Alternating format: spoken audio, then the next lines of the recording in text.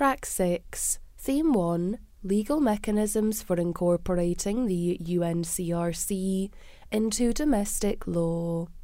When we talk about incorporation of an international convention, this is generally understood to mean that the substantive provisions of the convention can be relied upon and applied by the national courts, and those provisions must, as a matter of domestic law, be applied by national authorities. Incorporating the UNCRC into our domestic law would be done by introducing a bill to the Parliament with the overarching intention of embedding the rights in the UNCRC into the law in Scotland. This would further ensure that children's rights are woven into policy, law and practice in Scotland and enable people to rely on their rights in the domestic courts. Ultimately, incorporating the UNCRC in Scots law aims to improve the outcomes and experiences of our children and young people. Approach to the options consulted on. There is no single approach to the incorporation of an international convention into domestic law. The United Nations Committee on the Rights of the Child recognises that there are a variety of legal methods of implementing the UNCRC and makes clear that it is for individual states to decide how best to make children's rights real in their particular country. This section of the consultation seeks respondents' views on which approach is most suitable for the Scottish context. Each of the different options presented has different impacts, and as the arguments are finely balanced, we do not provide a preferred option. The legal and constitutional background. International treaties are not automatically part of the law in Scotland. Treaty provisions only become part of the law enforceable in the Scottish courts if and to the extent that they are implemented by legislation. That principle ensures that there is democratic scrutiny of the way that international obligations are translated into our own law.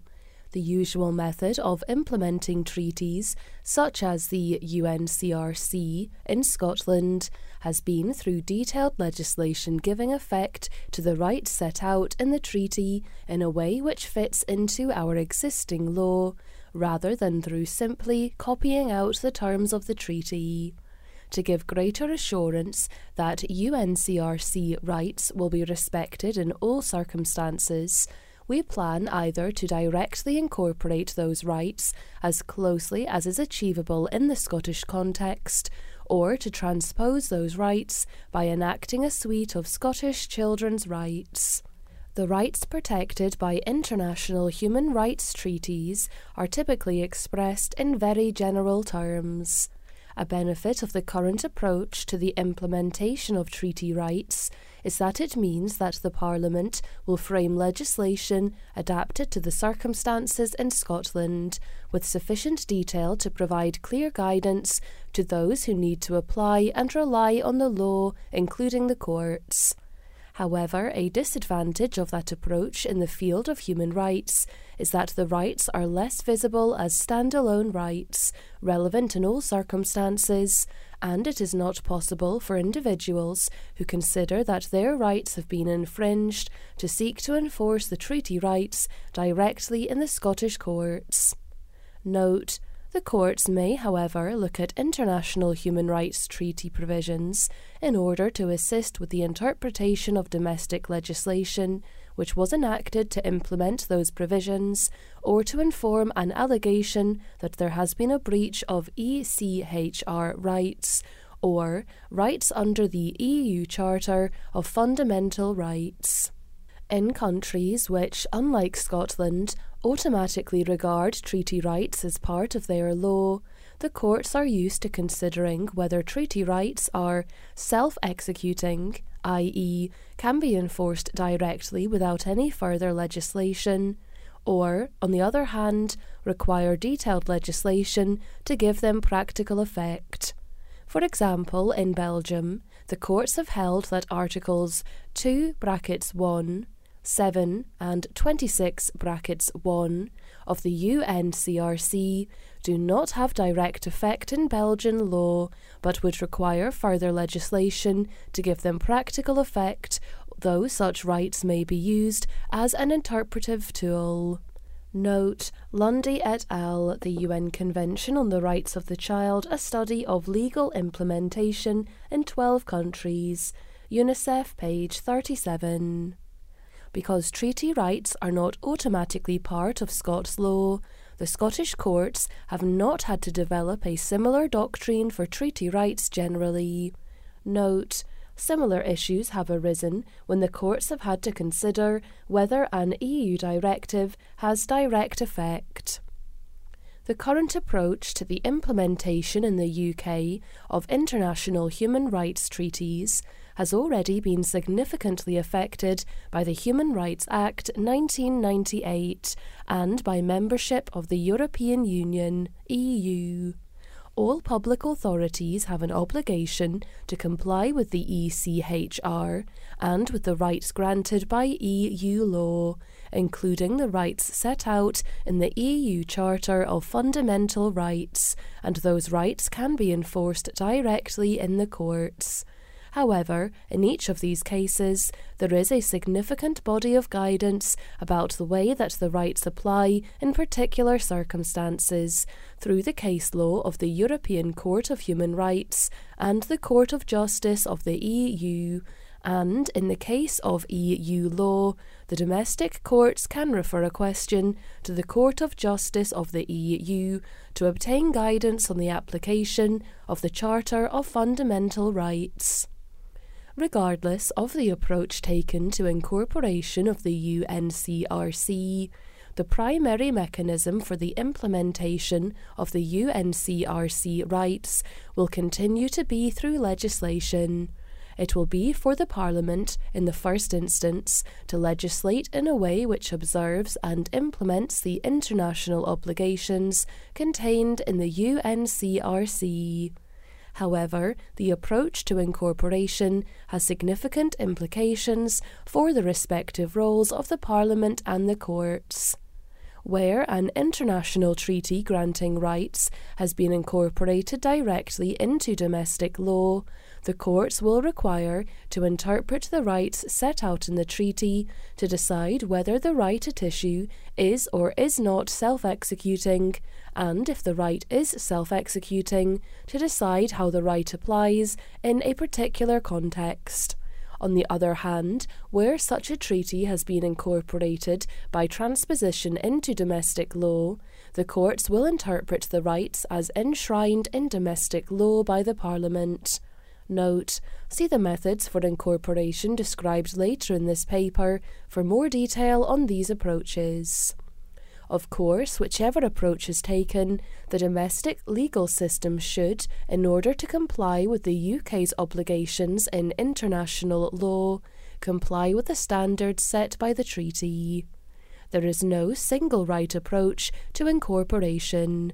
There are examples of different approaches in many countries across the world. We would invite respondents to take these considerations into account in responding to the specific questions.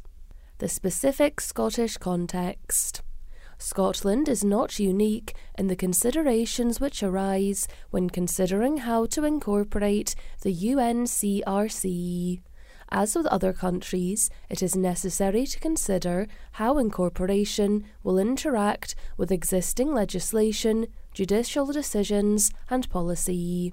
There are particular facets of the Scottish legal system, however, that will need to be borne in mind in the context of incorporation of the UNCRC. For example, the unique Scottish system of children's hearings removes children in need of protection, guidance, treatment, or control from the court system. This system places the welfare of children at the heart of formal decisions being taken about children. It means that in many cases, important decisions in relation to children are taken not by the courts, but by a children's hearing. In many respects, this is a successful embodiment of the rights enshrined in the UNCRC.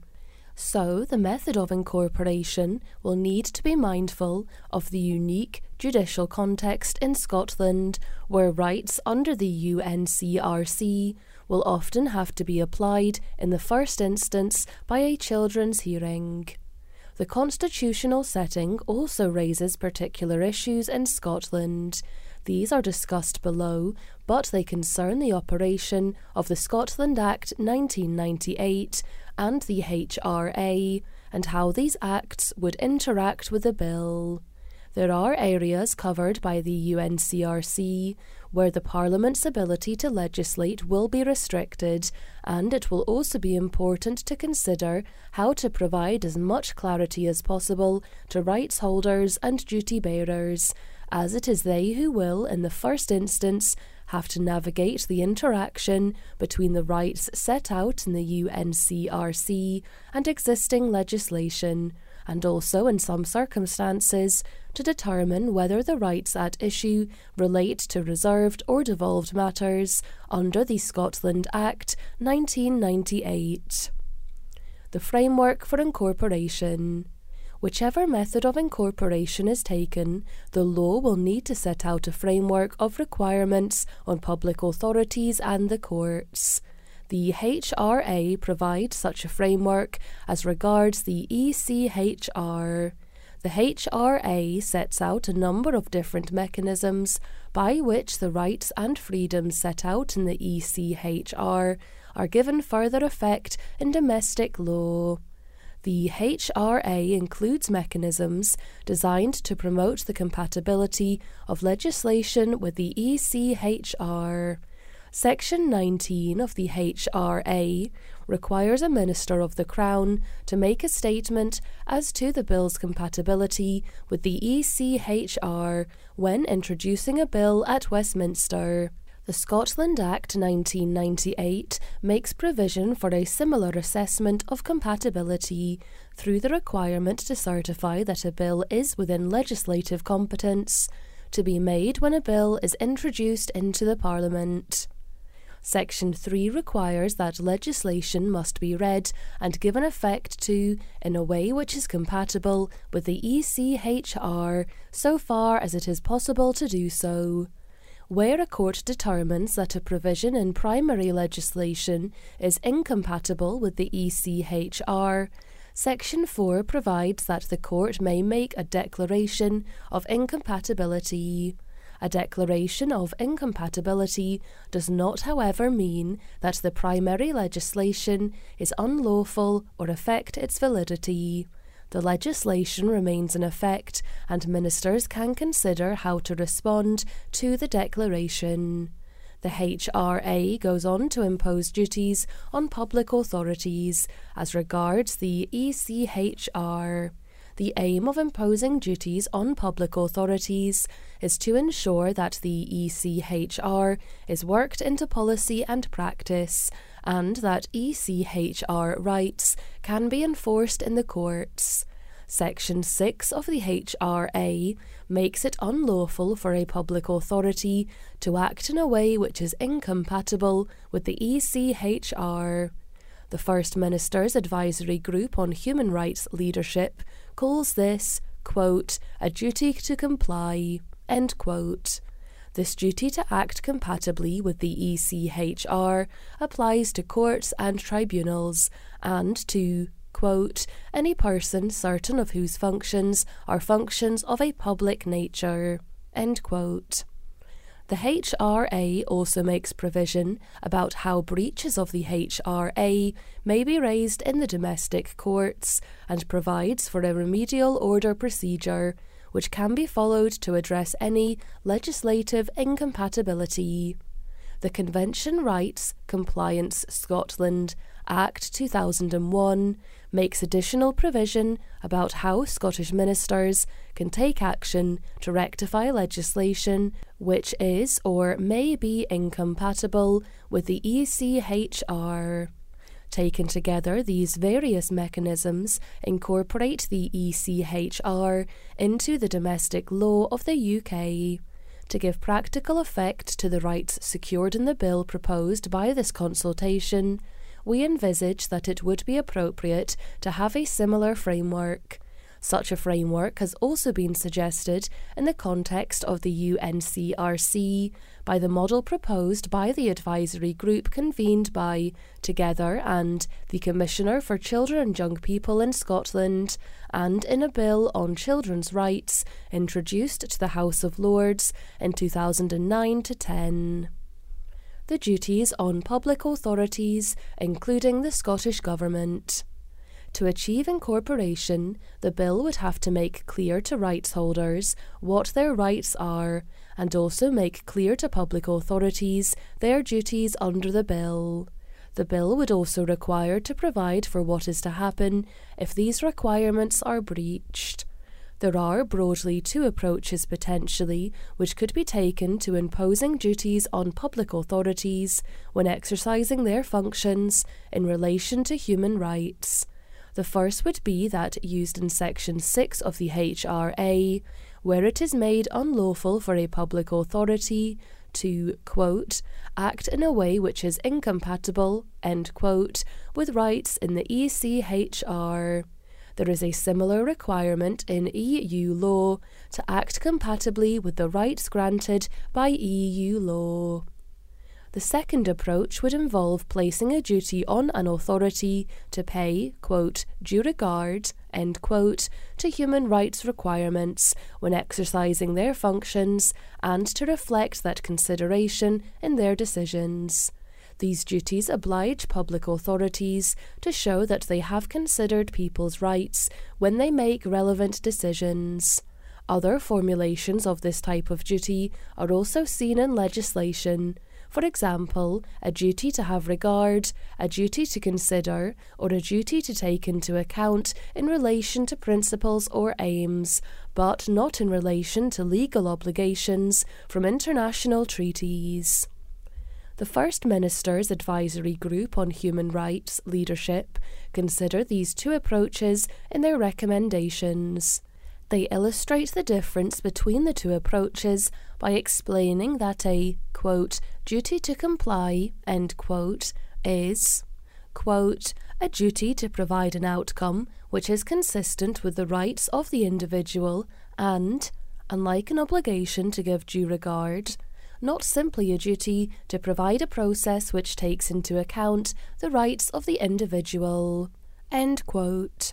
Note, page 28 of their recommendations, https://forward/final/publication.pdf.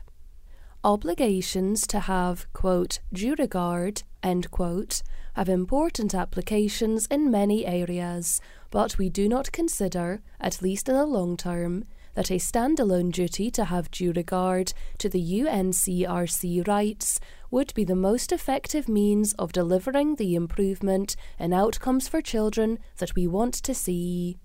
We discuss in this consultation the different approaches to incorporating the UNCRC rights and would intend, whichever approach is taken, to include a, quote, duty to comply, end quote, with those rights. Questions. 1. Are there particular elements of the framework based on the HRA, as described here, that should be included in the model for incorporation of the UNCRC in domestic law? Please explain your views. 2. Are there any other aspects that should be included in the framework? Please explain your views. 3. Do you agree that the framework for incorporation should include a, quote, duty to comply, end quote, with the UNCRC rights? Please explain your views. The options for incorporation. Incorporating the UNCRC directly into domestic law. Direct incorporation is the shorthand for a method of incorporation that takes the content of an international convention and gives it effect in domestic law, essentially by lifting the wording from the international convention and putting it into domestic law. Broadly, this is the approach taken by the HRA with regards to the ECHR. That Act defines convention rights as being those in a schedule to the Act, and most of the articles of the ECHR are reproduced in that schedule. Note, Schedule 1 of the HRA repeats the principal articles of the ECHR, as well as some articles of additional protocols. https://www.legislation.gov.uk/UKPGA/1998/schedule/1. Direct incorporation means that rights holders can simply refer to the text of the International Convention to identify the rights which form part of domestic law. Under this approach, the legislation would, so far as permissible in relation to devolved matters, set out a framework of duties and requirements which would apply to the rights as set out in the UNCRC and optional protocols, and would introduce remedies in the domestic courts for enforcement of those rights. In this context, there is no difference in the wording between the, quote, domestic version, end quote, of a right and the international version. Taking this direct incorporation approach does, however, mean that the rights, which were drafted for inclusion in an international treaty and intended to impose obligation on states, are not specifically tailored for application by rights holders, duty bearers, and courts in our legal system. Because the rights are framed in general terms, there is no body of jurisprudence by courts which explain the detailed meaning of the UNCRC rights. This could make interpretation of the law less certain for rights holders and duty bearers, and could paradoxically mean that the rights would be considered to be less substantive or enforceable than if they had been framed explicitly for application in our legal system. As we note elsewhere in this paper, this model ultimately gives the courts the power to decide whether or not particular rights are self-executing, and to decide authoritatively in a particular case on the correct interpretation of the rights and duties set out in the UNCRC.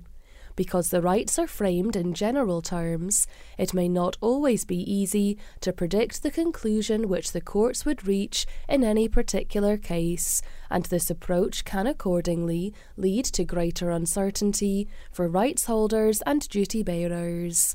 And because application of the rights in question may require a balancing of competing policy objectives and resources, there may be cases where Parliament, which is democratically accountable, would be better placed than the courts to give these rights concrete expression. Direct incorporation of the UNCRC in a Scottish context. A model of direct incorporation has been suggested for Scotland by an advisory group convened by the Commissioner for Children and Young People in Scotland and Together, the Scottish Alliance for Children's Rights.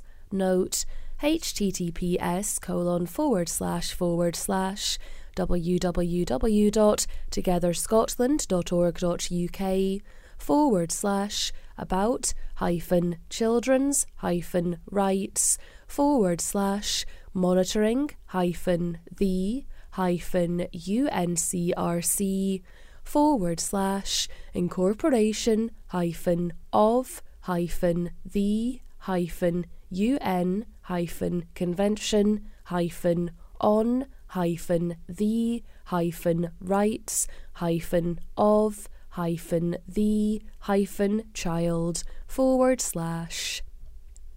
This model would incorporate the UNCRC into Scots law directly and without any adjustment. We made a commitment to include the proposal from this group as part of this consultation, and we welcome respondents' views on the proposal. The general issues arising in the context of direct incorporation detailed above are equally applicable to this proposal. What rights should be directly incorporated?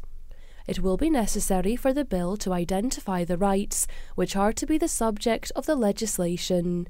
The, quote, UNCRC requirements, end quote, for the purpose of Part 1 of the CYP Act 2014 are the rights and obligations set out in Part 1 of the UNCRC, Articles 1 to 42, plus Articles 1 to 6 brackets 1 and 7 of the first optional protocol and Articles 1 to 10 of the second optional protocol.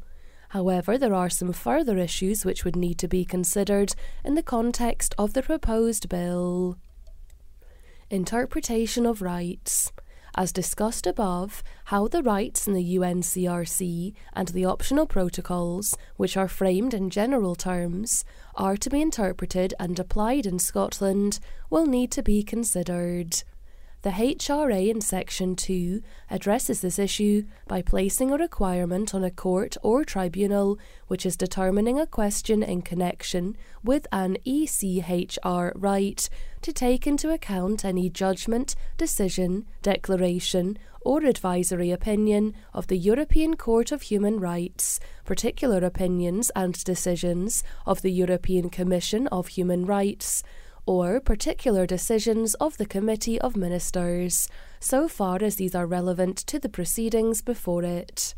In the case of the UNCRC, however, there is no body of authoritative international jurisprudence to which a Scottish court could refer when a UNCRC right requires consideration, because there is no international judicial body established under the UNCRC equivalent to the European Court of Human Rights. Under the new communications procedure in the third optional protocol, which allows for complaints to be submitted to the UN Committee on the Rights of the Child, a body of decisions is beginning to develop, which may start to provide assistance with interpretation of the UNCRC.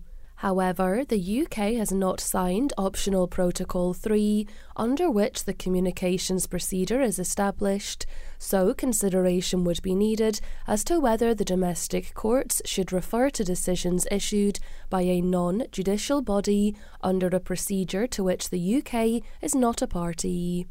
Other possible aids to interpretation of the UNCRC include the general comments of the UN Committee on the Rights of the Child. The committee is a body of independent experts nominated and elected by states which are parties to the UNCRC. Its purpose is to monitor implementation of the UNCRC at the state level, and the general comments are issued periodically to help states with their implementation of the UNCRC. General comments provide authoritative guidance, but unlike the UNCRC itself, are not themselves legally binding in international law. Note: Matheson v Secretary of State for Work and Pensions, 2015, UKSC 47, paragraph 39. They are, moreover, intended to be general in nature, and accordingly, while they may influence the interpretation of the treaty, cannot drive a conclusion that an article has been breached in a particular case. Note R(DA) v Secretary of State for Work and Pensions, 2019, UKSC 21, paragraphs 68 to 69. Further assistance might also be obtained from the observations of the Committee on reports made under the UNCRC regime in response to reports made by states which are party to the UNCRC. However, consideration would require to be given to the status to be given by domestic courts to those observations. The committee is not a judicial body. Its function is to examine the progress made by states parties in achieving the realisation of the obligations undertaken in the UNCRC. Its observations are not themselves legally binding in international law. The courts might also obtain assistance in interpreting UNCRC rights from decisions of courts in other countries, where the UNCRC is part of the domestic law applied by those courts, just as they take assistance from the decisions of courts in other jurisdictions and other areas of the law, and where a right in the UNCRC overlaps with other international human rights, as for example the right to freedom of expression, note Article 13, or the right to freedom of thought, conscience and religion, note Article 14, the courts may obtain assistance from decisions made under other international treaty regimes, including the ECHR. Questions. 4. What status, if any, do you think general comments by the UN Committee on the Rights of the Child and observations of the Committee on reports made by states which are party to the UNCRC should be given in our domestic law? 5. To what extent do you think other possible aids would provide assistance to the courts in interpreting the UNCRC in domestic law? Which rights can and should be enforced directly by the Scottish courts? We have explained above how, in legal systems which regard treaty rights as part of their law automatically, the courts may have to decide whether or not any particular treaty right is self-executing, i.e., can be enforced directly by the courts without the need for detailed legislation. We have described how the Belgium courts have held that some of the UNCRC rights are not self-executing. However, even though a right may not be self-executing, so that it cannot be directly enforced without implementing legislation, it may still be capable of being relevant to the way that judges interpret and apply the law.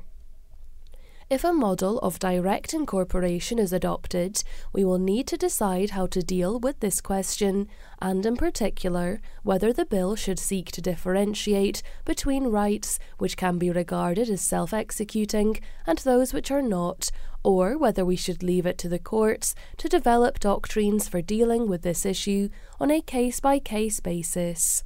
Note, e.g., the difference has been illustrated by Article 13, Freedom of Expression, as an example of a self-executing right expressed, quote, the child has the right, end quote, while Article 19, Protection from Violence, is expressed as, quote, state parties shall take all appropriate legislative, administrative, social and educational measures, end quote.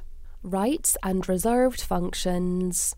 In assessing which articles of the UNCRC and optional protocols can be included in the legislation, it will be necessary to comply with the limits of the Parliament's competence to legislate. Section 29 of the Scotland Act 1998 defines the legislative competence of the Parliament.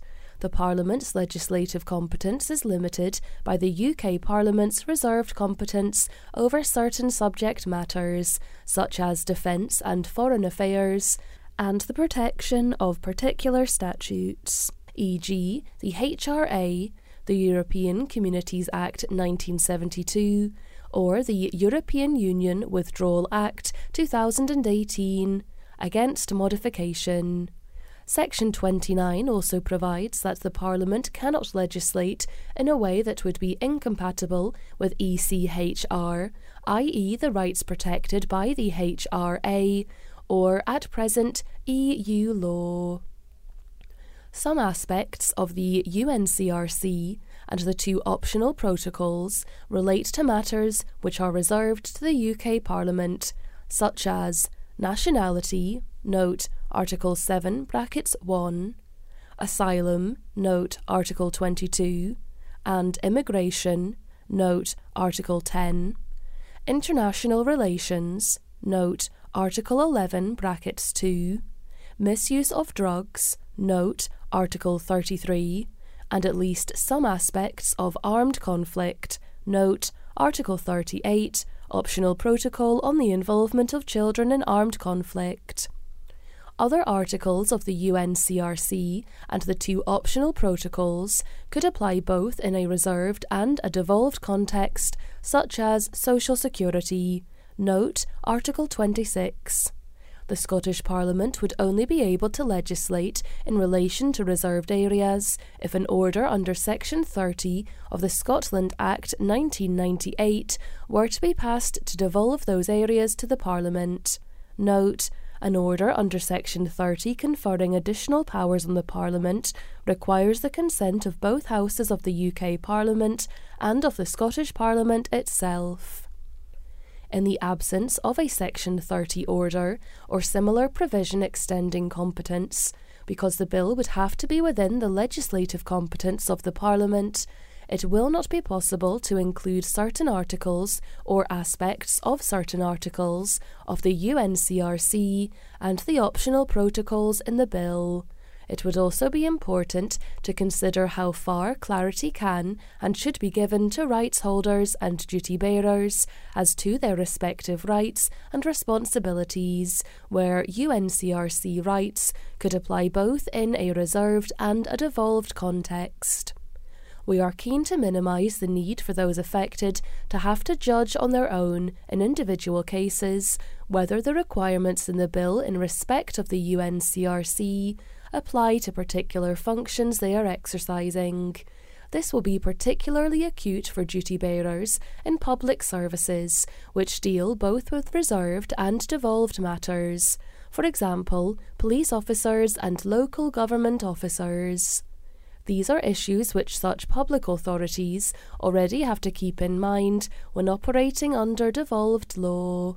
However, one issue which will need to be considered is the extent to which clarity can and should be provided in the terms of the legislation itself, and the extent to which provision can and should be made for guidance, applicable in different sectors, to assist rights holders and duty bearers in understanding the legal context.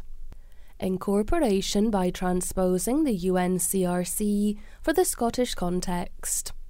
Alternatively, an international convention may be incorporated into domestic law by the rights enshrined in the convention being, quote, transposed, end quote, into domestic law.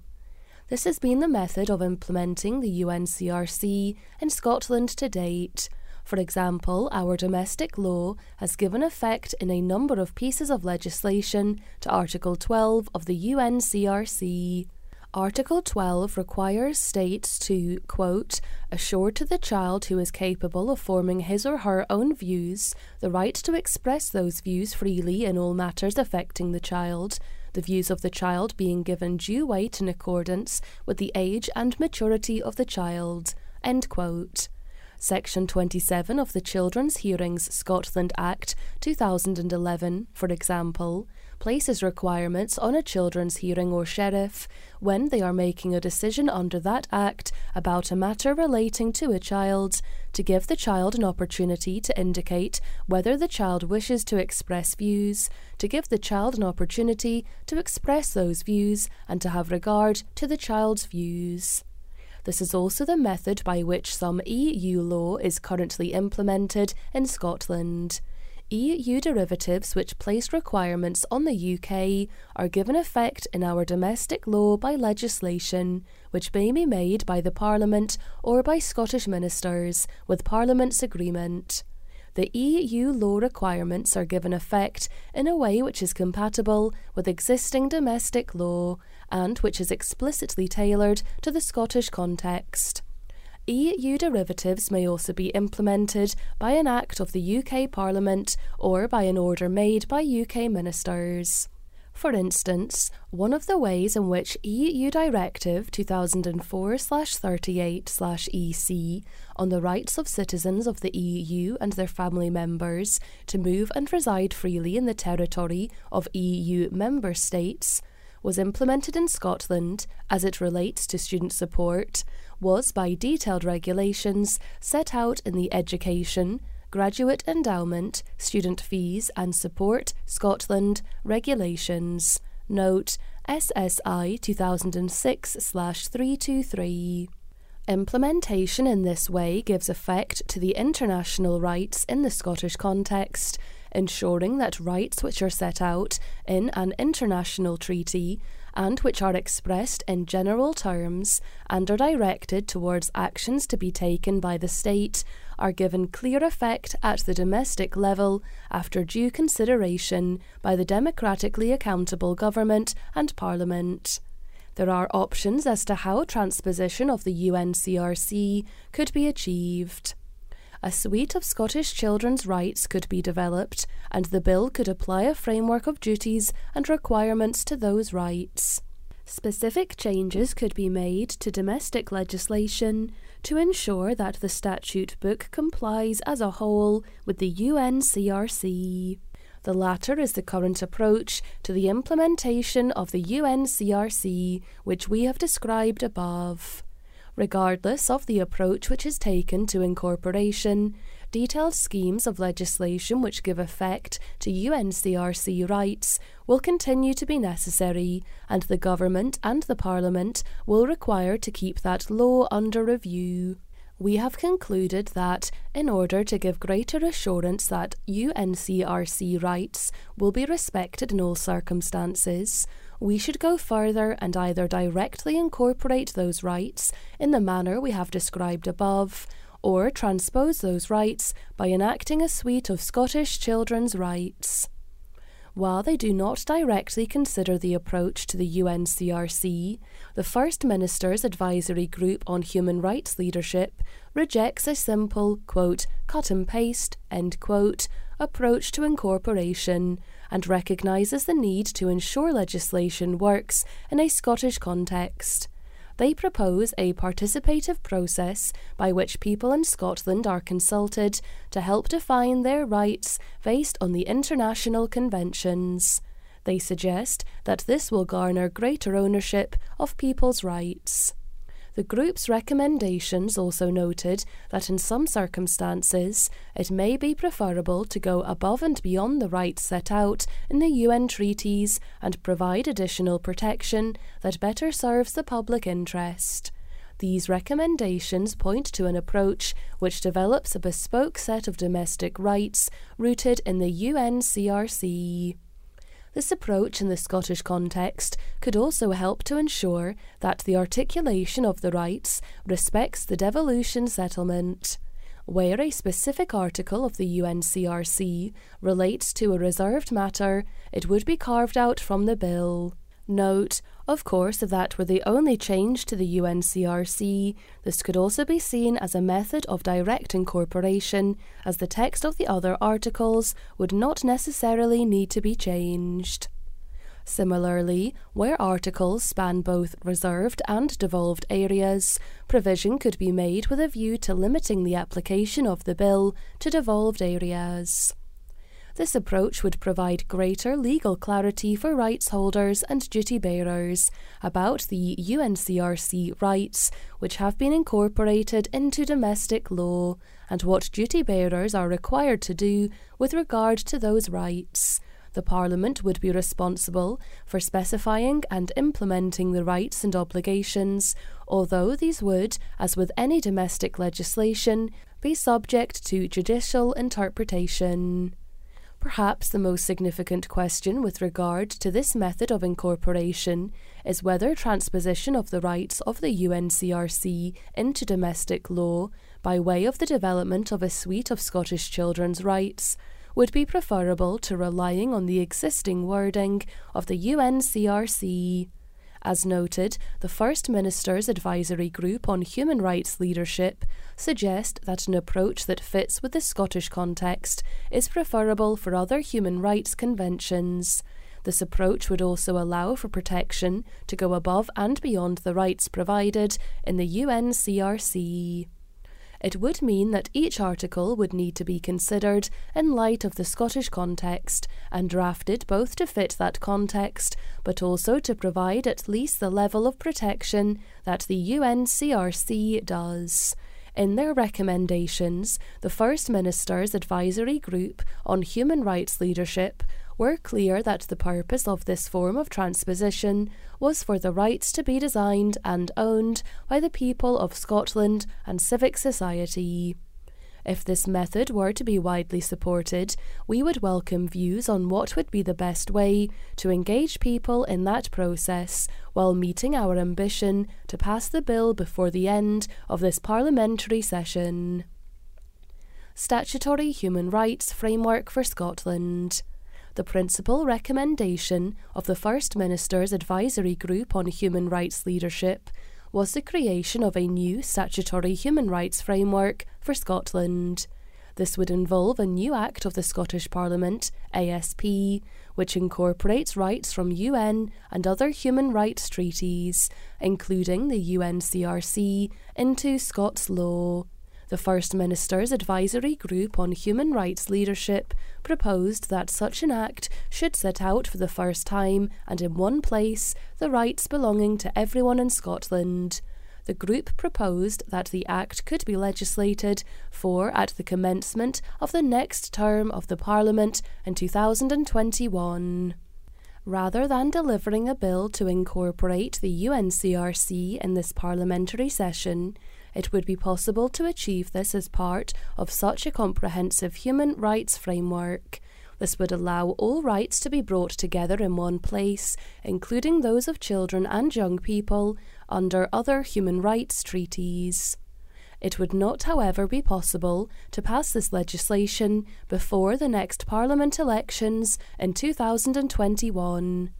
As a result, we are minded to push ahead with the UNCRC incorporation now, even though we will have to ensure that the approach taken here is able to dovetail with the First Minister's Advisory Group on Human Rights Leadership wider approach. The First Minister's Advisory Group on Human Rights Leadership explicitly recognised in its report that longer-term ambitions to incorporate all human rights treaties should not hold up action to incorporate the UNCRC. Questions. 6. Do you agree that it is best to push forward now with the incorporation of the UNCRC before the development of a statutory human rights framework for Scotland? Please explain your views. 7. We would welcome your views on the model presented by the advisory group convened by the Commissioner for Children and Young People in Scotland and Together, the Scottish Alliance for Children's Rights. 8. How should the issue of whether particular UNCRC rights are self-executing be dealt with? 9. How could clarity be provided to rights holders and duty bearers under a direct incorporation approach, given the interaction with the Scotland Act 1998? 10. Do you think we are right to reject incorporating the UNCRC solely by making specific changes to domestic legislation? Please explain your views. 11. If the transposition model was followed here, how would we best enable people to participate in the time available? 12. What is your preferred model for incorporating the UNCRC into domestic law? Please explain your views.